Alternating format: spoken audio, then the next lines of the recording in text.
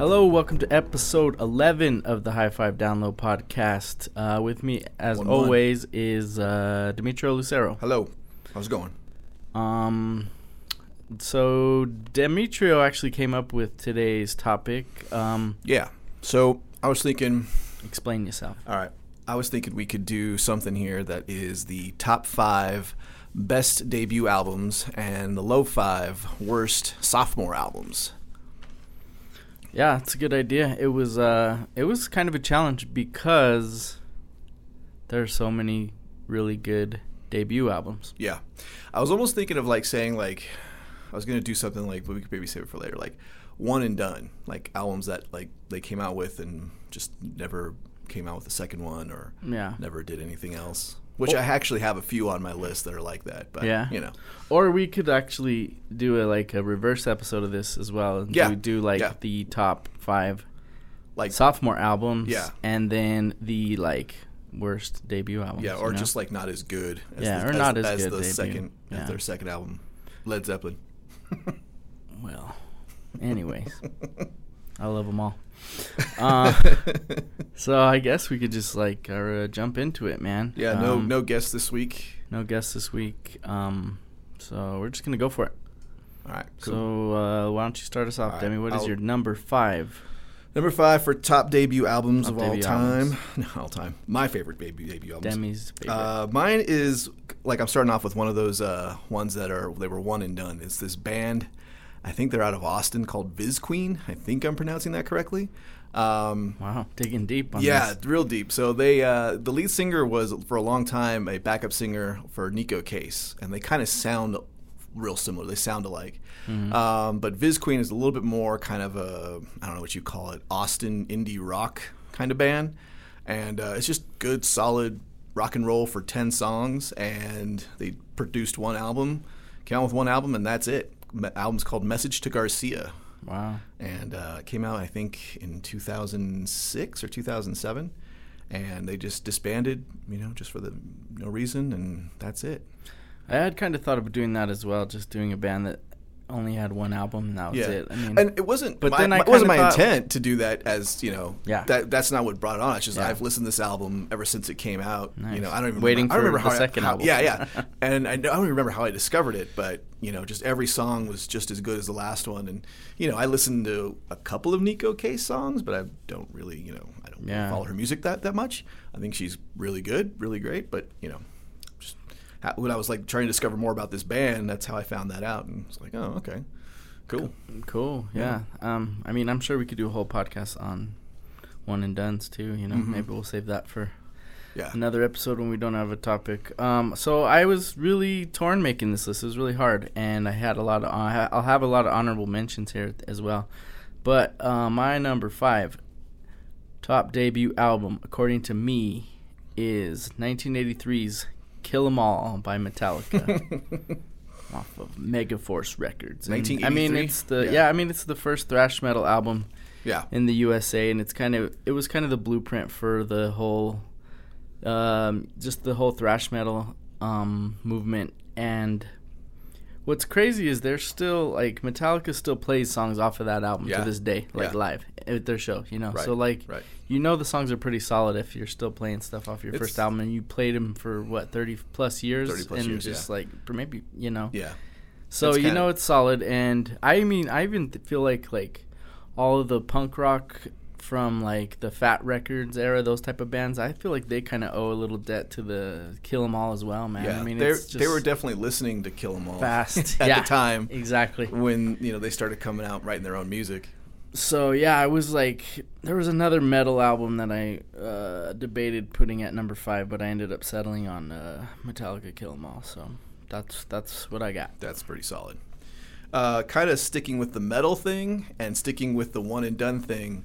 My number 4 is a band called Death that came out with one album. Yes. One album called For the Whole World to See back in 1979, I Actually, believe. they have released a new album. They weren't one and done. You're right. They weren't one and done, but it took them a long time to come out with another album. It was something like 10, almost a decade and a half had gone by. So I apologize. That wasn't a one and done, but kind of sort of. Pretty much, yeah. They were these three or four brothers out of Detroit. that were like a proto-punk band. Yeah. And it's just, it's a really solid record. There's a documentary about them, too. Oh, is there? Yeah, Netflix called A Band Called Death. Really? Yeah. Check it out, dude. It is. Because I was reading an article. It's fantastic. It's I was reading an article behind about, I think it was, what's his name? The guy from the Velvet Underground. Mm-hmm. And he was talking about him. He was being, they interviewed him, and he was like mentioning this band and how I guess they were going to be signed to Capitol Records, but they wouldn't change their name. They were like, you guys will give you a record deal. You guys can do whatever you want. Yeah. We just can't use that name. And they were like, never. Yeah, they were punk, man, mm-hmm. and they were black guys, man. Yeah, and they were all brothers. Yeah, yeah, and it was you got to watch the documentary, man. Mm-hmm. It's really good. And like how you say, like that sound sort of influenced a lot. You can hear a lot of you can hear everything from like the Ramones to almost Kiss. Yeah, and they came out before the Ramones. And they came out before the Ramones, exactly. I think that, and like from this article that I read, like they would have probably been, right up there with like the Ramones and the Sex Pistols and all those bands had they at least, caught on. Well, because they had to release that album independently. Yeah, and in the documentary they kind of explained like the main guy, like that the band was like his baby, Yeah. He was a little bit crazy, a little eccentric and stuff, and so like that makes sense. He definitely had that no compromise attitude and whatnot, and and you can totally hear that in the music too. Yeah, so I mean, it's no surprise that they kind of got pushed aside into obscurity, but were later rediscovered, and one of the guy's nephews has like a punk band too, nice. And they're called I can't think of it, but they're in the documentary too, nice. And they're like they opened up for them when they reunited and stuff, and it was really cool. Very cool. All right, that's great. That's a great choice, man. So my number 4 is pretty much the soundtrack to many, many high school years and high school days, and it's 1992's Bizarre Ride to the Far Side from the Far Side. That's a good one. And I mean, their second album, Lab Cab in California, is pretty awesome too, but there's just nothing like the first Bizarre Ride album. And I remember our friend Jason Ortiz, I had the cassette tape of this, and he borrowed it and never gave it back. And every time we cruised in his little Volkswagen Beetle, it was Far Side. It was the tape front to back. Right. We'd just flip it over when it ended. Yeah. So I'll tell you something about giving something and never getting anything back. I gave money to the Far Side fan club for a poster after Lab Cab in California came out. And they cashed my $10 check, but they never sent me a poster ever. Man. And I wrote to them, never heard back. Oh, man. But sure enough, they took my $10. So that's not so surprising, though. Because, it sounds like... This was 20 years ago. Because they've had a few albums after, but they've, Fat Lip quit the band, quit the group, and then it's just been kind of they still tour, but I think there's only two of them now. 2 guys, yeah. Out of 4, and, it's one of those things, and that's one of those groups that I never ever got to see live, and I was so.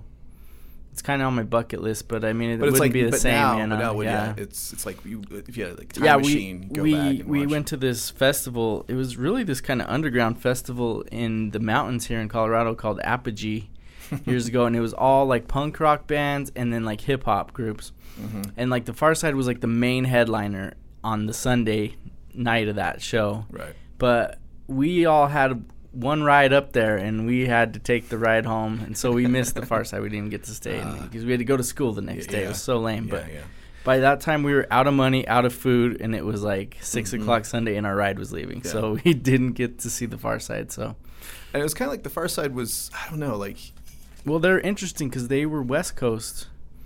But they were more, I don't know. It was real. They weren't gangster rap or anything. No, it was real infused with disco and R&B and funk. Yeah, and way comedy, more. Really. Their rhymes are hilarious. There's so many funny songs on the first single is Your Mama. It's basically just Your Mama, a whole song of Your Mama jokes. Your Mama jokes, yeah. So, that's one of my, if we're doing hip-hop albums of the 90s, that's probably on my list too. If we're doing rap debuts, it's on my list.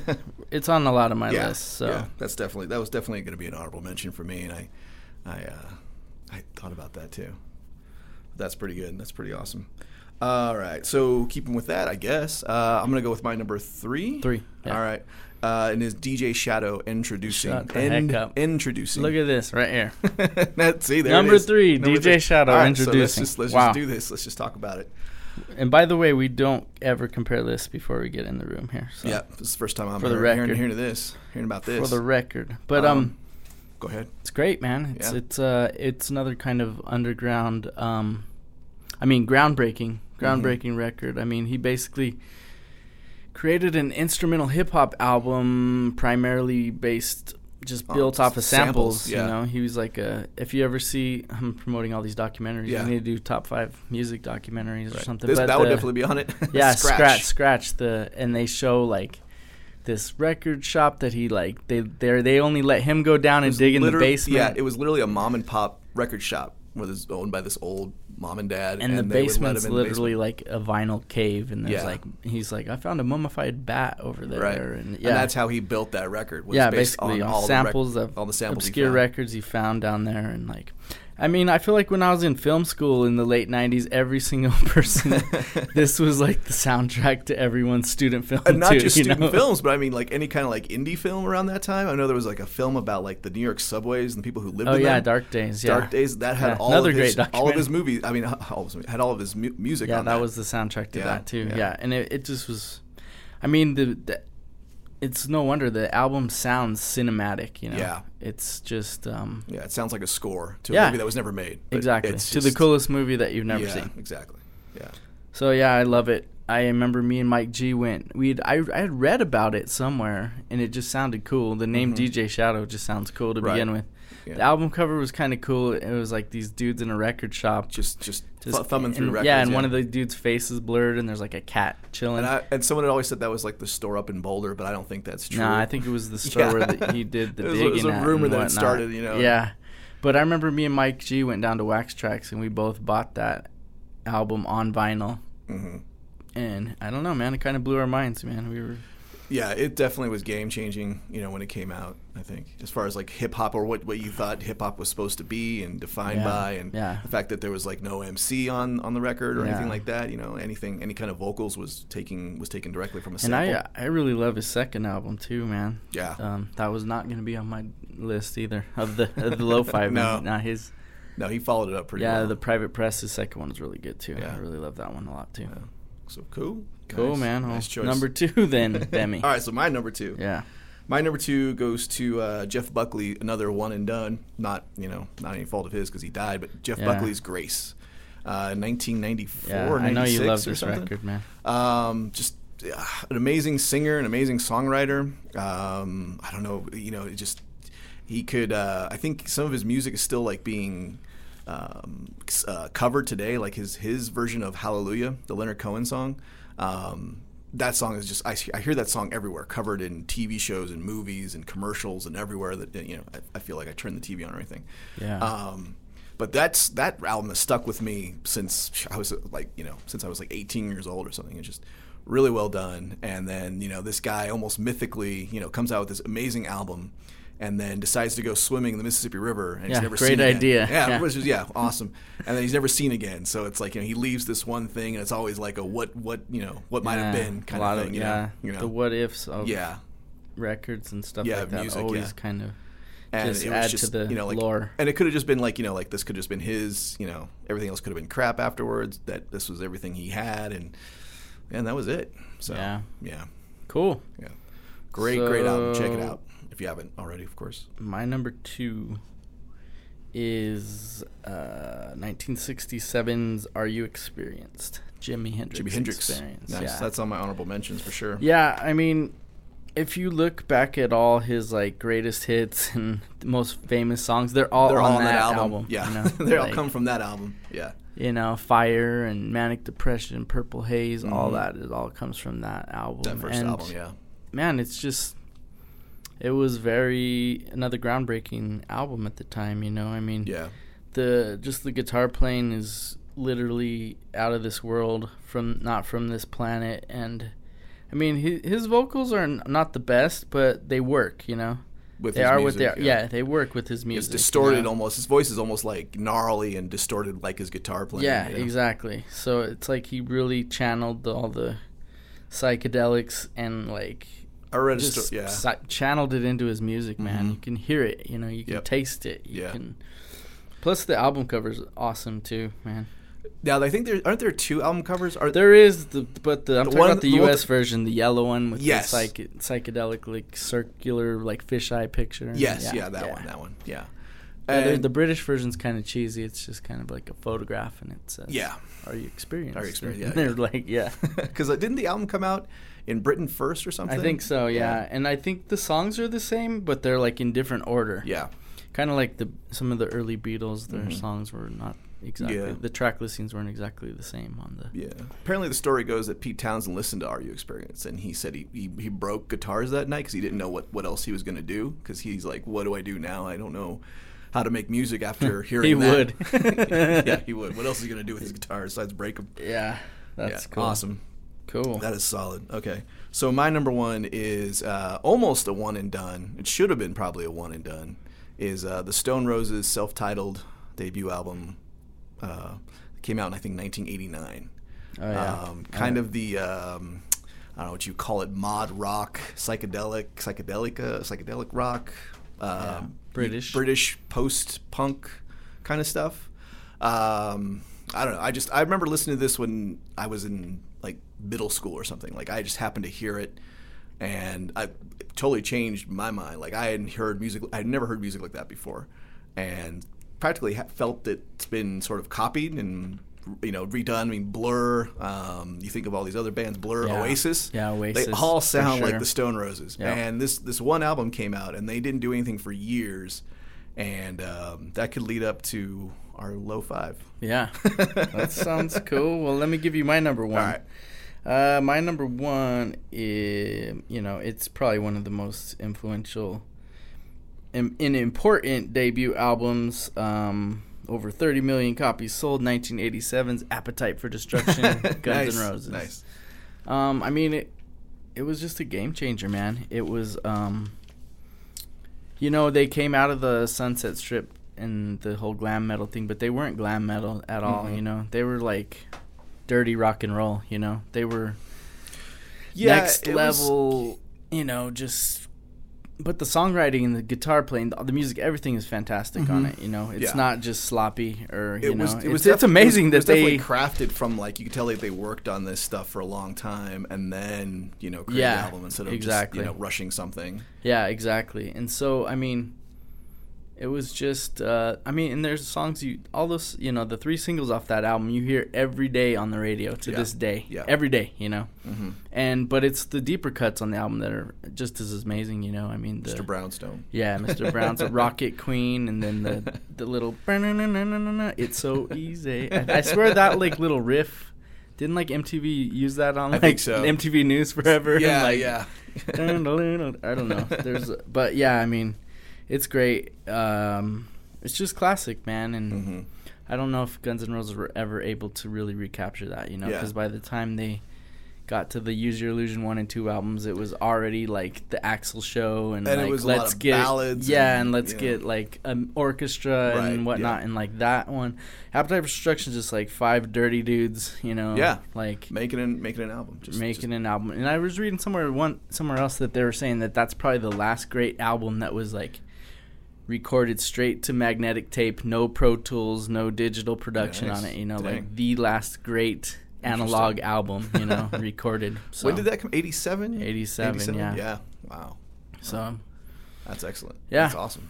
Yeah, so that's going to make a good segue into our low 5. Do you have any honorable mentions real quick? Yeah, actually I do. Because I'll start with like I got the Ramones self-titled. Yeah, that's a good one. The Strokes, is this it? Yeah, I put that down. That's on there. Kanye West, College Dropout. I thought that was awesome. A great album. Jesus and Mary Chain, Smashing Pumpkins, and The Laws are also on there. Nice. My number 5 was almost Black Sabbath. Yep. I mean, it's pretty much the birth of heavy metal right there, and it's a good album too. It's really great. Led Zeppelin 1, it was an honorable mention. Pearl Jam 10. Yep. I also had The Strokes as the Sid, also as another honorable mention. So those are my honorable mentions. I could probably give you a list of 20 more. Yeah, same here. Those were the short lists that didn't make the cut. All right, so You want to continue with your low 5? Yeah, my low 5. It'll start with number 5, and that would be the follow-up to Appetite for Destruction. That was my number 5. Nice. GNR Lies, Guns N' Roses. 1988. So like a year later, they kind of. It was really a rush job by the record company, I imagine, to like capitalize on this huge band, and you know. And they had nothing they hadn't really recorded, I think, and it just. They had done a lot. Because I think they'd done a lot of touring, and so they hadn't like had crazy. time to record or write stuff. So I think half the album is live, and then the other half is just like acoustic ballads. Stuff, you know, like the only song that was any significance was the ballad "Patience." Patience, that was the big hit. That was the single off of that one. Yeah, but the rest of it's super forgettable. And it's only 8 songs. It's barely could even be considered an album. Which I always kind of thought it was sort of like like an EP or something. Yeah, you know? But I mean, after Appetite, it was a big disappointment. Right. Yeah, you know? Huge. And I don't know who's exactly to blame for the record label or what, but and it's almost like you can consider Use Your Illusion their second album almost, but it's like, well, you guys, you still put this out here as your second album, so you didn't put it out as a live album. Probably could have, but Guns N' Roses has a very bizarre recording career. They only have 5 albums, right. And it's like. For such an enormous, influential band, and then after then it took him years to release that turd called Chinese Democracy, and worst. It's very bizarre. Cool. So that was my number 5. Man, my number 5 too. And my number 4 is also a follow up, and this is the Stone Roses, who after I think a decade and maybe 12 or some years, they came out with an album called The Resurrection, which to begin with. It's like you're gonna boast. You're that, shooting. Sorry, you're shooting for the stars. The song was called Resurrection. The album was called The Second Coming. Oh my god! And when you throw that out there, exactly. It's you're just setting yourself up for failure. And the album is completely. It's almost unlistenable. It's just there's just nothing remarkable or anything that captures, and you can't remember much about it. It's terrible. Well, that's perfect for this list then. Yeah. My number 4 is kind of an obscure album by a kind of obscure group. It is a 90s hip-hop duo called Blood of Abraham. And their first album came out in 1993. It was called Future Prophets, and I loved it. It was one of those other ones, cassette tapes that I hadn't played to death. And it was very bizarre, man. They're like some Orthodox Jewish rappers, really, Mm-hmm. But they were like signed to the Eazy-E's Ruthless record label. It was dark, it was street, had cool beats, and it was just kind of insane. But they had a follow-up in like 7 years later, so that's already way too long to wait. And obviously, it's 2000's Idolatry by Blood of Abraham. So it's kind of like idolatry is a play on idolatry, I guess. I guess. But the only thing significant about this disappointment is there's a song on there called 99 Cent Lighter. And it's the first appearance of Will.i.am of the Black Eyed Peas. Really? So that's his origin story. Yeah, exactly. He's on the Blood of Abraham second started from album. a 99 Cent Lighter. So that's the only thing interesting about that album. Crazy. Yeah. So that's it. Yeah, that's it. It was bad, and then they had Will.i.am on. Yeah. All right. Well, okay. So my number 3 here is Jay-Z In My Lifetime Volume 1. I don't think there was a Volume 2 because Volume 1 was enough. Yeah. Again, nothing memorable about it. It was no songs off there. No songs of any significance. Yeah. It didn't really. He didn't follow up what was so influential about his first album. He just basically didn't continue about it. He kind of regressed a little bit. He kind of tried to make it sound a little bit more like what Puff Daddy was doing at the time. A little bit more like trying to make more singles out of this instead of just sticking with what he knew and his life. I guess I don't know, rapping about his life or whatever. But that was I remember I don't know why. It's a real forgettable one. Yeah, in the Jay-Z discography for sure. It's disappointed, very disappointed. Gotcha. My number 3 is Room on Fire 2003 by The Strokes. Oh, for real? Okay. Wow. It's just, it's not a terrible album, but they did not it didn't really build on any. It didn't do anything new. It was kind of like, is this it all over again? But the songs just weren't as good. You know. Yeah. The singles weren't as catchy. And I had read somewhere that they like went into the studio with like Radiohead's producer or something, and were making some real crazy experimental music, and then scrapped that at the last, like scrapped that halfway through and says, let's just do what we know. Maybe they got real self-conscious about like, well, is this going to sell? Yeah, what's going to happen with this? And so, I mean, it's not a horrible album, but it's definitely a disappointment. It's not. It's a slump compared to what the impact and just the songs on Is This It are just so much better. So. Yeah, I mean, I feel like people kind of come down on that album and Weezer's second album. Oh yeah, Pinkerton. They kind of come down those two for like not sounding like what it was before. But I feel like as time goes by, people are starting to appreciate those two albums a little bit more. People love Pinkerton. Yeah, it's kind of like a cult. But when it first came out, when it first came out, people were like, "Oh, sophomore slump, you guys." And this isn't anything like that's how the like album. Paul's Boutique was originally received, because it wasn't initially. like Licensed. It wasn't anything like Licensed Ill, which is was exactly what they were trying to do. They were trying to. I just heard on the radio that turned 30 years old today. Wow, Licensed Paul, Ill. Licensed Ill. Yeah. Yeah. Old. I'm old. All right. So for my number 3, this was kind of, I don't know. I was trying to.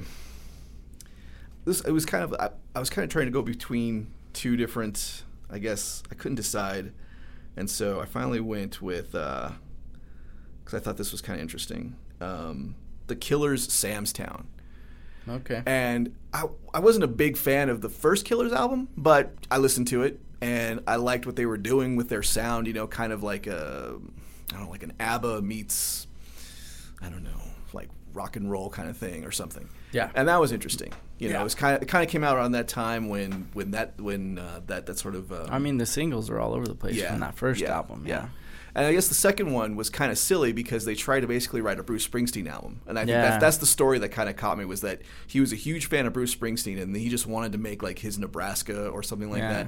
And the imagery that went along with it was they were all like dressed like cowboys. Right, yeah. And it's like these guys go from, wearing eyeliner and suits, disco punk to being cowboys on the road or something. Like writing a Life on the Road album. Yeah. And it was such a weird 360 or 180 or something, and it was, I don't know, like just kind of captured my imagination of like a band that listens to something and like, oh, I can do that, and then they just fail horribly and don't come back with what they probably are better at or should have done, so just thought that was interesting. Good. Yeah, deserves to be here on the list. Okay, it leads me to my number 2.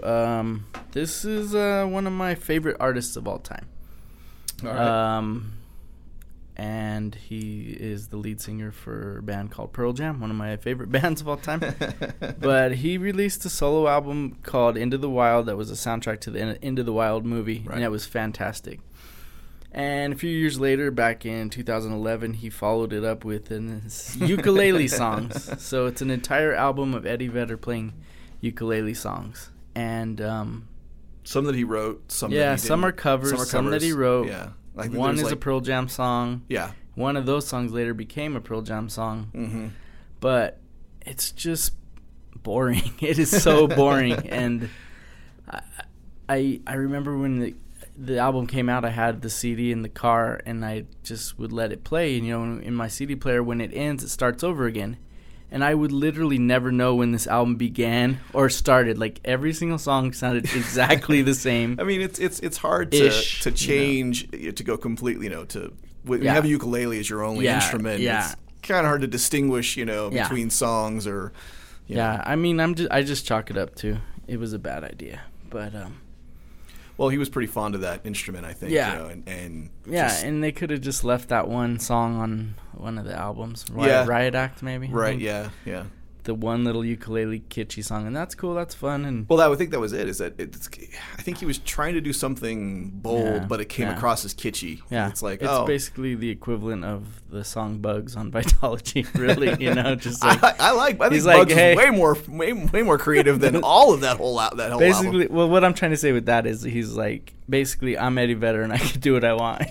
Pretty much. Yeah. Take it or leave it. And that's exactly one that I remember I bought the record on I bought it. I pre-ordered it on vinyl from the website, the 10 Club website, and I think I listened to it once. Nice. It's pretty much mint condition. Interesting. But yeah, it came with the CD as well, so that was how I listened to it in the car, and it was. I mean, I think it would have been like fest. Done like an LP or something like that, like done 5 songs, or if it had been released like as a Christmas single to the fan club or something. Exactly. You know, like here's 2 songs and here's whatever. Just an official solo album release. It was dead. It was a dead. Yeah, and I thought, and I think he tried to tour with it, and a lot of the music that he would play, he wouldn't play the whole thing on ukulele. He'd bring out a guitar or bring out an electric guitar, and so I thought that was pretty telling that obviously you can't carry this for very long. Exactly. And I mean, I think the album's only like 40 minutes long, maybe. Yeah, it's pretty short. Yeah. But yeah, like I said, it sounded every song sounded exactly the same. I never knew when it began or end. So yeah, it is what it is. Cool. All right, so my number 1 worst sophomore slump goes to the Kinks with Kinda Kinks. Oh, okay. In 1965. It's just a kind of poor excuse of trying to make the Kinks sound not anything like their first album, trying to make them more commercial, I think. And I think Ray Davies said he was never happy with this album. He wanted it to be thrown out or something. Yeah. I think the only single off of it is Tired of Waiting for You, that song. And I think because the first Kinks album was so strong and so, just like we keep saying game-changing, but, it kind of was. Yeah. That this second album sounded more like, Hermits than it did than what the, all the original stuff they did on their first album. So I was listening to it again, and it's pretty terrible. You hear it; it almost sounds like he's disappointed in what he's singing about. He just sounds bored or something, in his lyrics, and it's totally uninspirational and just bad. Wonder what Wes Anderson thinks of that one. I've never heard. Turns out it's his favorite. I was I was going through, and I actually was thinking about that, and he has never taken a Kinks song from Kinda Kinks and used it in any of his movies. So I don't know. Maybe he understands too that it's. Crappy. I was kind of just browsing around looking at sophomore albums of bands and stuff, and I know I saw a lot of people said the second album by The Who, A Quick One, was a slump, but it has the song A Quick One While He's Away, speaking of Wes Anderson, and that's one of my favorite Who songs, that's a good album. It's like Pinkerton, like the first album comes out and it's like, wow, you hit so hard with this album that your follow-up is going to be there's going to be so much hype and so much, coming, expectations coming from this album that, how are you going to top it, really? Exactly. And so whatever you come out with, whatever it sounds like, it's not going to, someone's going to criticize it for something. And I think that's why people are going back and saying, oh, Pinkerton is actually pretty good. And the second Who album, that's actually a good album. Yeah. So I feel like that happens a lot with, what people consider sophomore slumps at the time. It's like, well, Well, my number 1 album, I don't think anybody's going back and saying, no, it's a pretty good album. So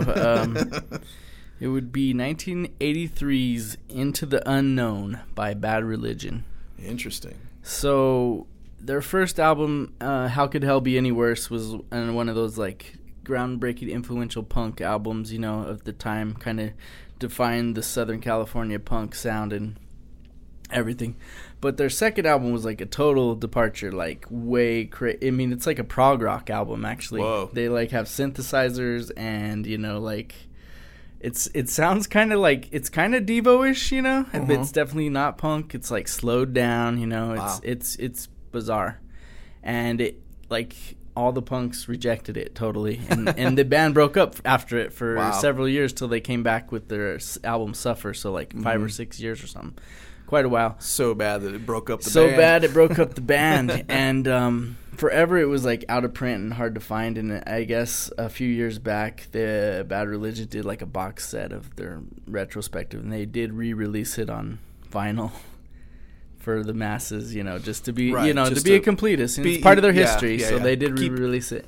And the only way I've ever heard it, it's on YouTube. You can Google it. And somebody digitized the song, the whole album on YouTube. But you should listen to it. It's a trip, man. It's just so bizarre. I don't think I've ever even heard of this album. Or even no, I mean, you got to see the You got to see the cover art, man. It's like all spacey. It's like space and like the Bad Religion font. It looks like a Boston. Yeah, it totally cover. Looks like it could be like a Yes cover. Yes cover. Or like Boston, you know.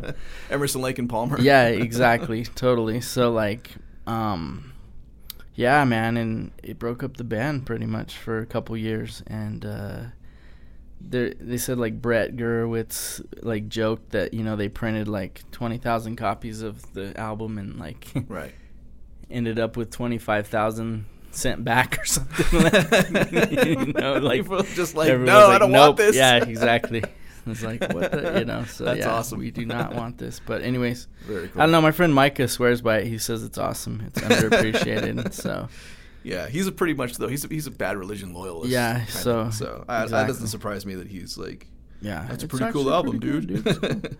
But I mean, if you found, I guess if you found the original album first pressing, it's like highly collectible because it's so, of course. Unknown, right, bizarre, and you know, it was bootlegged after, you know, till they re-released the vinyl. But it's bizarre, man. Listeners out there, check it out if you want to, you know, have your mind kind of blown in a bad way. In a bad way. Yeah. So that's it, man. That's our top debuts and low 5 worst sophomore slump albums. Yeah. If you listen to us and like what you hear, please write us a review or just give us a star review on iTunes. Also, any topics you'd like to hear, send us a suggestion at the high5downloadpodcast@gmail.com. We're also on Stitcher, and we are also on SoundCloud as well. Awesome. Anything else you got to say, Demi? Nope. Just if you have any kind of ideas for, you know, for any future topics, low 5s, top 5s, and let us know. If know. you're our friend, if you're someone that knows us personally, and you want to be a guest, we'll have you. Yeah, come on board. We'll talk about your faves and your worsts as well. Exactly. All right. Talk to you guys next time. Take care. Bye-bye.